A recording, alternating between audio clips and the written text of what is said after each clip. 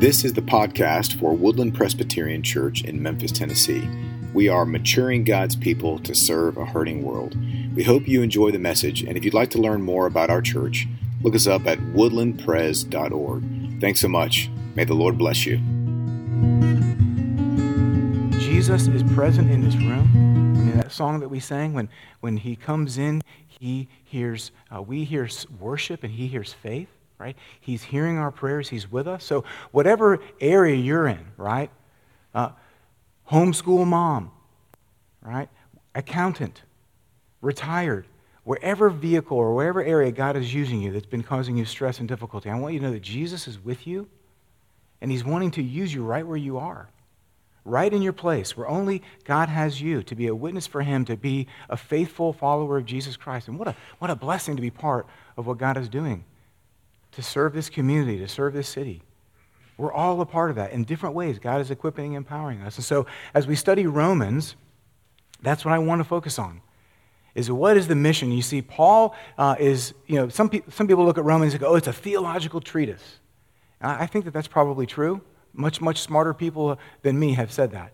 But I also see that Paul is writing this letter to a church, to a group of people that he's never been to see, that he wants to join, he wants to go to. It's a missional book. It's a book about the spread of the gospel, because see, once the gospel gets to Rome, then where is it going to go? Everywhere. And so I think when Paul is writing Romans, and he's inspired by the Holy Spirit to give it to us, he's wanting to say, look, not only is this theology that you can understand who God is and who you are, but it's also part of our sense of calling as people today to be on mission for Jesus. Because what better time than now to have a person who loves Jesus walk into the room, walk into the operating room, walk into the boardroom or the classroom or the homeroom, or the bedroom, to walk in and to say, let me bring Jesus into this community. What a blessing. And that's our task. And that's why we're here, is to worship him and to be equipped for that. So that's what we're going to do this school year as we study Romans, and hopefully every single Sunday until Jesus returns in this space. Let me read to you from the Gospel of Romans. If you're able, please stand with me for the reading of God's Word. Paul, a servant of Christ Jesus, called to be an apostle, set apart for the gospel of God, which he promised beforehand through his prophets in the Holy Scriptures, concerning his Son, who was descended from David according to the flesh, and was declared to be the Son of God in power, according to the Spirit of holiness, by his resurrection from the dead, Jesus Christ our Lord, through whom we have received grace and apostleship to bring about the obedience of faith for the sake of his name among all the nations, including you who are called to belong to Jesus Christ. To all those in Rome who are loved by God and called to be saints, grace to you and peace from God, our Father, and the Lord Jesus Christ. The word of God for the people of God. You may be seated. Dear Lord, we thank you for this sentence, this one sentence that begins this letter that you've given to us to remind us of who you are and the purpose for which we've been called. As we begin to explore this wonderful, glorious letter that was written so long ago that's transformed the world, give us eyes to see and ears to hear. But also, Lord, allow us to listen for what it is you want us to do in response to the good news of the gospel. What's the one thing that we can do in response so that we can walk in obedience to your word? Help us to hear that and to do it. In Jesus' name, amen. Well, when I served in the church in Florida, there was a couple that really invested a lot into Brandy and I, Bob and Chris, and they loved to open their home. They had Matthew parties. And any party with my name on it, I like to have that kind of party. A Matthew party, remember Matthew was a tax collector, and he invited all of his friends to come over and meet Jesus. And so they would invite all of their neighborhood and some friends of theirs from church, and they would invite them all to mingle together and to spend time together. And so they encouraged us a lot. They loved to have these great parties with awesome food. And as I got to know them, one of the things that I found fascinating about their relationship is that when they first met, they were apart after meeting, and they began to sense that, hey, I think, I really am interested in this other person, but they were physically distanced before physical distancing was this thing. It was more than 6 feet. And so they began to write letters to one another. Now, this isn't like 1920s letters, right? This is probably in the 80s or the 90s where they were writing these letters. Now, when was the last time you sat down and wrote a letter that was more than just a simple note? For me, it's been a while. Because our communication is via text, it's maybe over the phone, maybe Zoom, those things. And those things are wonderful, but we don't have really a record of those that really makes sense, right? You can look back at your text thread, but you don't want to read that because there's all kinds of stuff like, get some milk involved in there or go drop by and pick up the kids. But when you sit down and write a letter, you're being intentional. Because you're not thinking necessarily that letter is going to be there forever, but you're thinking, this is an important idea that I want to communicate. And so when you write a letter to someone that you're interested in, that you think has, potential, you're also communicating to them what you think about them, how you feel about them. You're also being open and vulnerable, and you're talking about, here are the things that I'm struggling with. You're sharing not only love in a romantic way, but you're sharing the truth of who you are and the struggle of your life. You're sharing truth with them. Right? And so, in fact, they had a whole packet, a bundle of all the letters that had been written. And that's a beautiful love story. Well, I think we have a love letter that the Apostle Paul has written to the church in Rome that has been inspired by God, that has been given to us, that we can now read. Now, it's not a romantic kind of love in the same way that Bob was writing to Chris, but it's a letter that communicates the kind of love that Paul has for his friends who are believers in that city. He's sharing with them his heart. He's communicating to them how much God loves them. He's teaching them about the glory and the wonder and the beauty of the gospel in Jesus Christ. But he's also, and this is what true love isn't just the warm, soft, mushy, sweetie pie things that we say, I love you so much. It's also sharing the truth of the reality of who I really am. These are the struggles that I face, right? And Paul shares with them in a powerful way. We'll see in Romans 3 the reality of where we are as sinful people before a holy God. And it's a very loving thing for Paul to do, even in the latter part of Romans chapter 1, where he lays out how people are under the judgment of God. That's essentially a loving thing to do, is because you're telling people, here's the truth and the reality of who we are as God's people.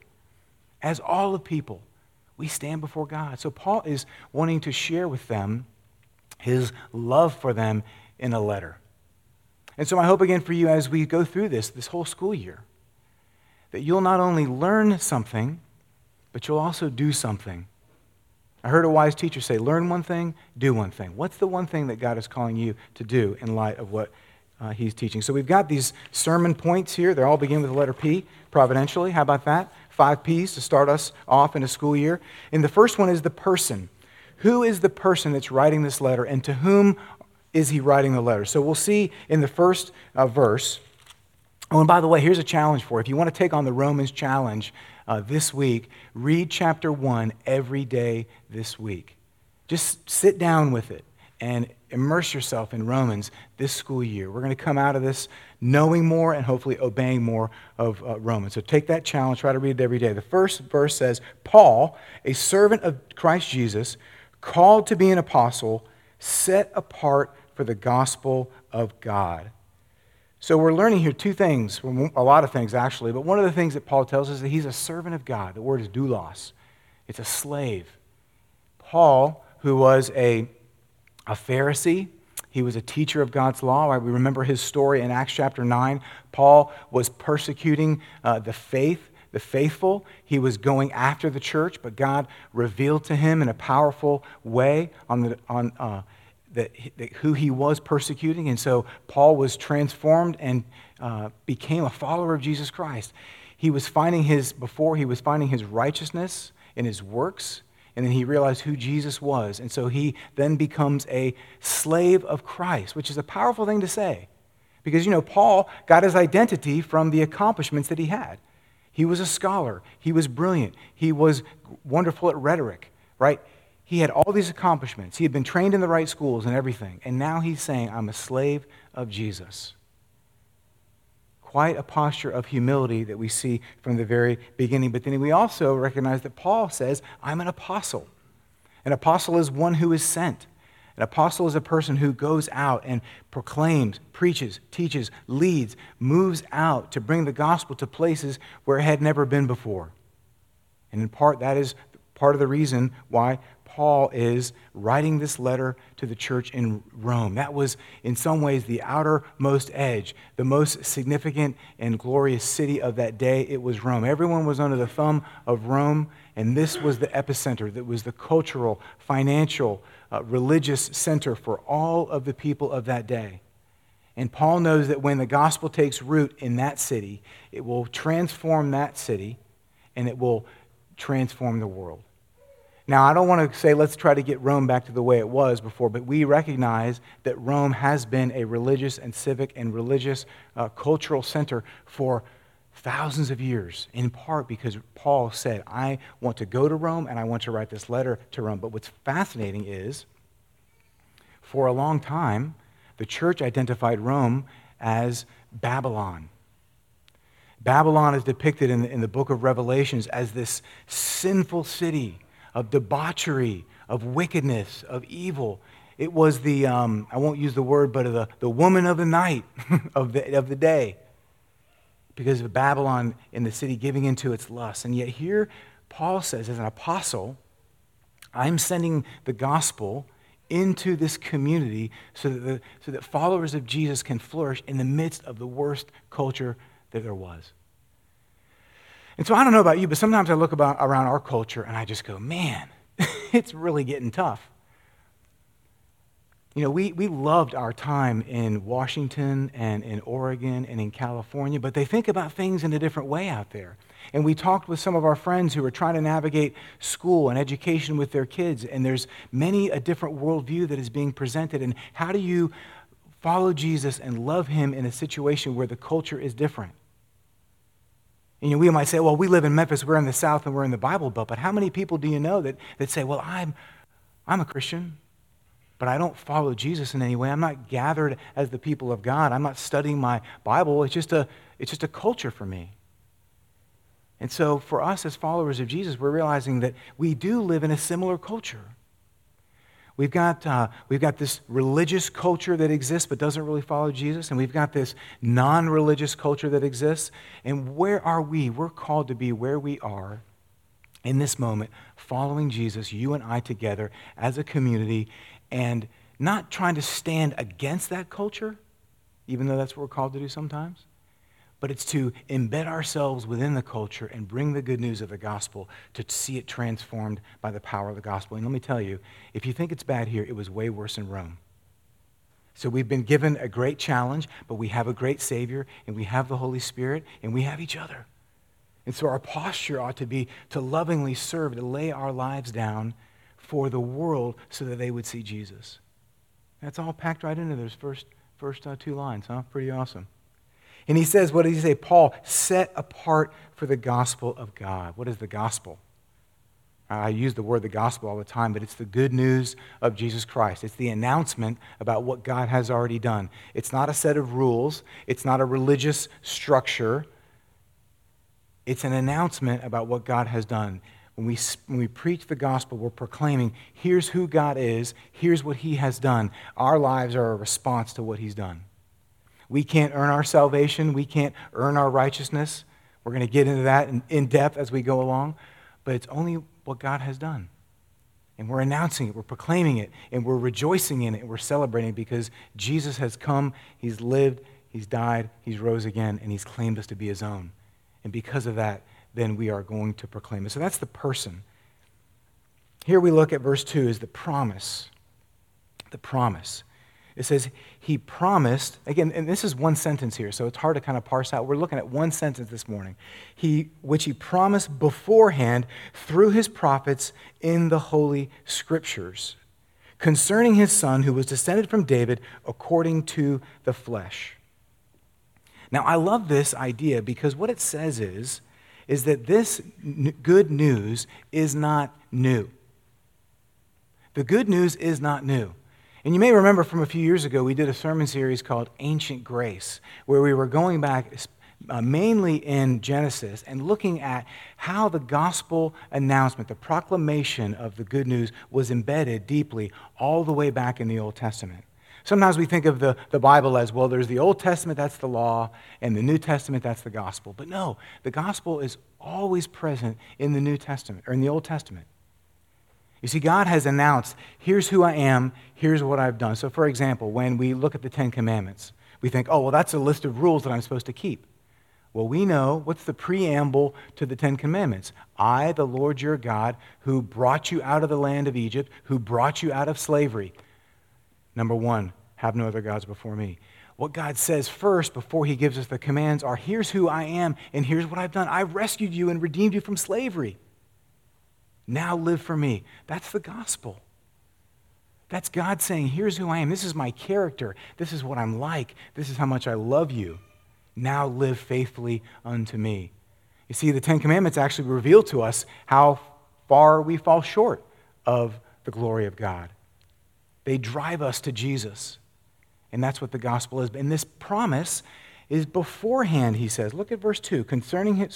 Which he promised beforehand through his prophets in the Holy Scriptures. And this is just kind of teasing out for us a little bit of how much Paul uses the Old Testament throughout this whole book to make his case to the church in Rome, to the people in Rome, and to the people throughout history.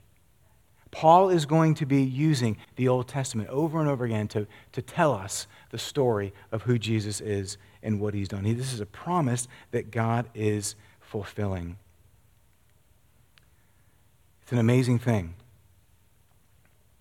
You see, God has promised to us that a Savior would come. He would redeem us. All those things in the Old Testament point forward to what Jesus is going to do, is to become a Savior, to redeem and to reconcile and to restore God's people to himself. And he fulfills his promises. And I don't know about you, but there's a lot of people making promises. There have been people that have said things that just don't turn out to be true, and we can have a sense of cynicism, a sense of disappointment. We see this in politics. We see this in the academy. We see this in the church.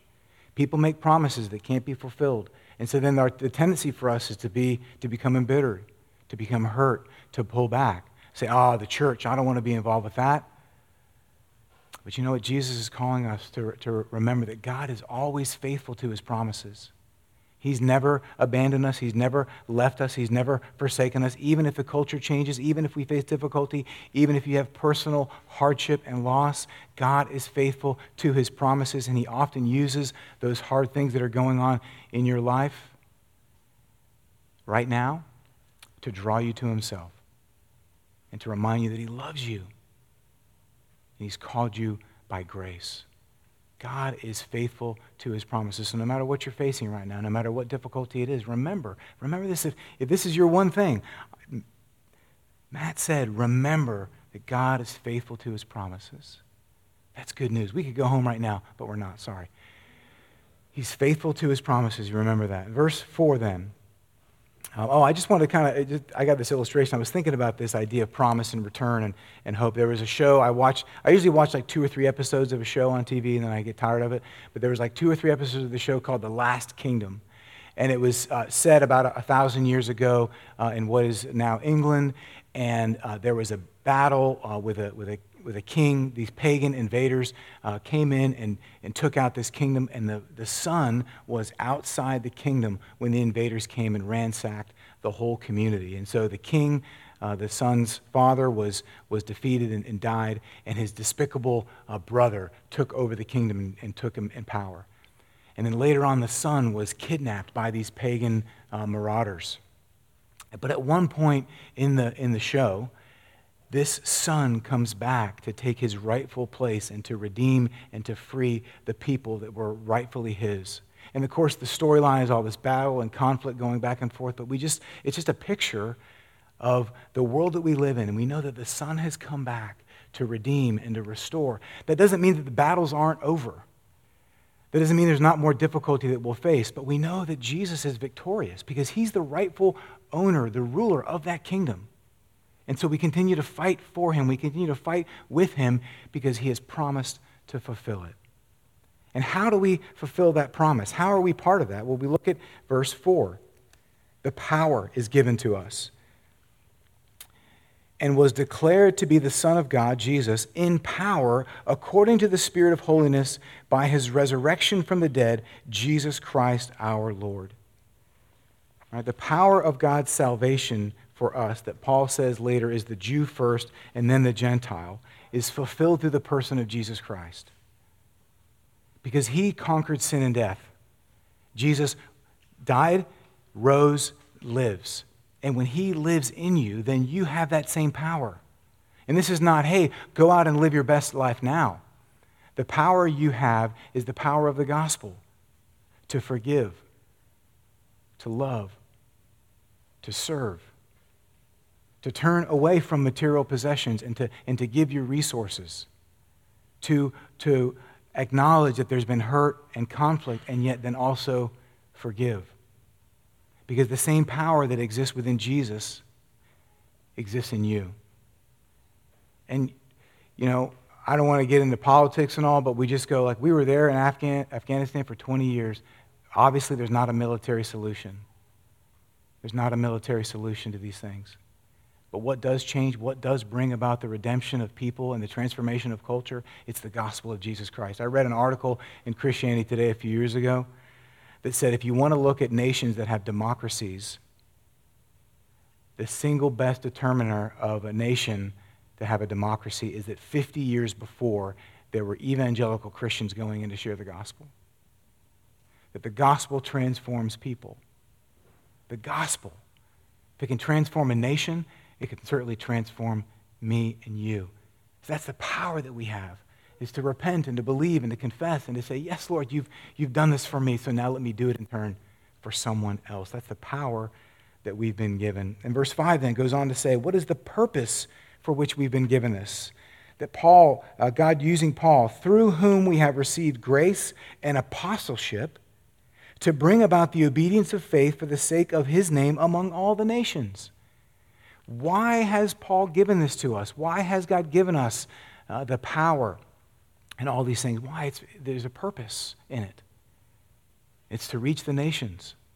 And we see Paul's missionary heart as he is writing this letter to his beloved community and his longing to go and to be with them because he sees Rome as a strategic place for ministry and for hope, not only to renew that culture, but as the gospel would go out from every place, the uttermost ends of the earth. You see, the more we reflect on what God has done for us, the more we have a story to tell. And maybe some of us will actually go to another country or go to another part of our country and tell that story. But for many of us, it's just to go across the street.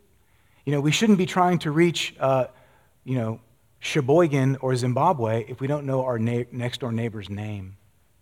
Do you know your next-door neighbor's name? We need to go, I know, Emily, you know all your neighbors, you got the circle going. We've heard that all before, you know. It's awesome, though, right? They got a whole group of people during the pandemic, and we just gather outside.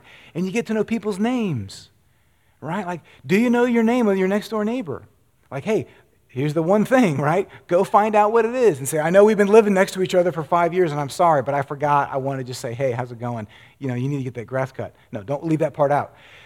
Do you know your next-door neighbor's name, right? Because our purpose is to live for Jesus and to love our neighbor. And sometimes if everybody's our neighbor, then it's easy to say, well, no one's my neighbor, right? If it's everybody's job, it's nobody's job. But it's your job to know your neighbor. Because I don't even know where you live. I don't know where some of you live. But God's put you there. So find out their name first. And start with that. And say, hey, is there some way that I can serve you? And look, I have neighbors. We have neighborhood conflict in our community. And so we got to work through that. And how am I being a loving neighbor? But our purpose is to bring about obedience through faith. Right? And how do we do that? We live our faith out in a way that is loving, is inviting, it's winsome, and it usually does not include this. Finger pointing. Hey, it's how can I serve? What can I do? World Relief, it's a great example. How can we become good neighbors? The Bible says, welcome the stranger. What a great opportunity for us to welcome people and to love them in Jesus' name. People who are vulnerable, people who've been through a lot. Hey, how can we serve you? How can we bless you? That's our call and our ministry. That's the purpose. I mean, that's what Paul saw. Man, he says that this is an amazing city. We live in an amazing city. You live in a suburb of an amazing city. Memphis is a hub, right, in lots of different ways. So how we reach this city and love this people and address the issues makes all the difference in the world. And that's what we're called to do together. And finally, the last part of this message is this. Verse 6 and 7 is what I'm calling the presence. He says, for the sake of all, among all the nations, including you who are called to belong to Jesus Christ. To all those in Rome who are loved by God and called to be saints, grace to you and peace from God, our Father, and the Lord Jesus Christ. Look at that verse right there.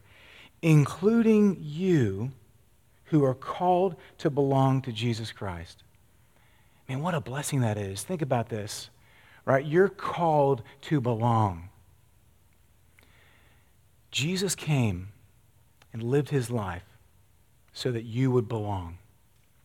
You would be connected, not only to the God of the universe who makes you righteous and who loves you, who sets you free from sin and death, not only to do that, but also to belong to a family, to belong to a community of people that are seeking to love and serve him. You belong. You're not on your own. You're not the only person because why? You have the presence of God in your life and you have the presence of other people who are wanting to encourage you to walk by faith. You belong. And he called you. That word is kletos. So if you ever meet a guy named Cletus, his name is called. I really wanted to name Levi or Silas Cletus, but Brandy said no. I'm like, it means called, babe. That was back in the days when I was taking Greek, so I'm probably glad we got Levi and Silas instead. But if you meet someone named Cletus, it's called, like drawn in, brought into the family. In the sense, all of us, our name is Cletus, right? Because we've all been called by grace into this family, into this community. What a blessing that is. And we receive then the presence of God. Look in verse 7. To all those in Rome who are loved by God and called, again, to be saints. Look, we know, and we're going to see, Paul is going to be brutally honest with us, especially later chapter 1, chapter 2, chapter 3, about the brutality and the reality of our sinfulness of all humanity. He's going to get there. But he starts out his letter saying, you are called by God and loved by God. You are saints. You're a saint if you're in Christ. Yes, you're a sinner, but you are a saint. And he begins the letter, this love letter, communicating to his people, this is how much I love you. This is how much God loves you. You've been given the presence of God. And here's what's wonderful. I mean, think about the guy that is writing this letter, the Apostle Paul. Here's what I want to say to you. You can't be good enough ever to get it because Paul had done all the right things. He studied in the right schools. He lived a righteous life. He was outwardly strict in his observance of the law. He never disobeyed the law outwardly, but he was not holy enough to be in relationship with God. In fact, that pursuit of outward holiness just made him an angry person, so angry that he was willing to kill Jesus' followers. Or to look on while it happened and approve of it, it says. So if we're feeling angry about what other people are doing, if I'm feeling angry about what other people are doing, it's possible that I'm having a judgmental spirit. And instead of acknowledging, wow, I'm really bad too, and I'm not saying there's not a place for righteous anger when someone's experiencing injustice or abuse.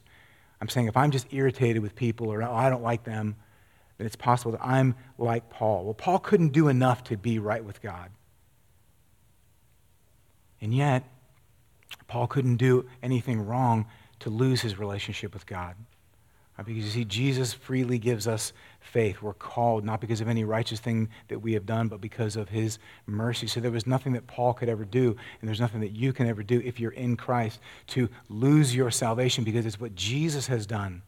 And so if you've done something wrong, or are doing something wrong, or are struggling with bitterness or hurt or anger or addiction or whatever it is, Jesus has not left you. Jesus will not leave you in that, but he will never leave you. And that's the good news, right? We can't earn it, but we can't lose it, because it's all about who? It's all about what Jesus has done. And when we come together for worship, or better yet, when we go out and serve in Jesus' name, we're acutely aware of the presence of God who is with us. We're aware because we see him at work. We see him when we are willing to say, let me tell you about what God's doing in my life. Or, hey, can I pray for you? And if so, what do you need me to pray for you? And can I follow up with you in a couple of days to see how God answered that prayer? Because I'm believing he's going to do something. Those kinds of statements, that kind of action to love and to serve, we have to do it by faith. And we see God's presence working with us when we do it. So what an amazing journey we're about to take. We're not living in Babylon. We're not living in Rome. We're living in Memphis. But we have a wonderful opportunity to trust God, to walk by faith, to experience his power, to experience his people, and to experience his presence as we not only gather, but as we go out into the world to love and serve him. So what's the one thing that God is telling you? What's the one thing that you can do this week that when you come back next Sunday and you're sitting in the chair, you can say, this is what God told me to do, and by faith I attempted it, and I saw him work. What's the one thing? We're not going to be able to do everything. Just do the one thing as a response to what God has done. Will you pray with me? Thank you for listening to this message from Woodland Presbyterian Church, maturing God's people to serve a hurting world. Again, if you'd like to learn more about our congregation, please visit us at woodlandpres.org. Thank you very much, and God bless you today.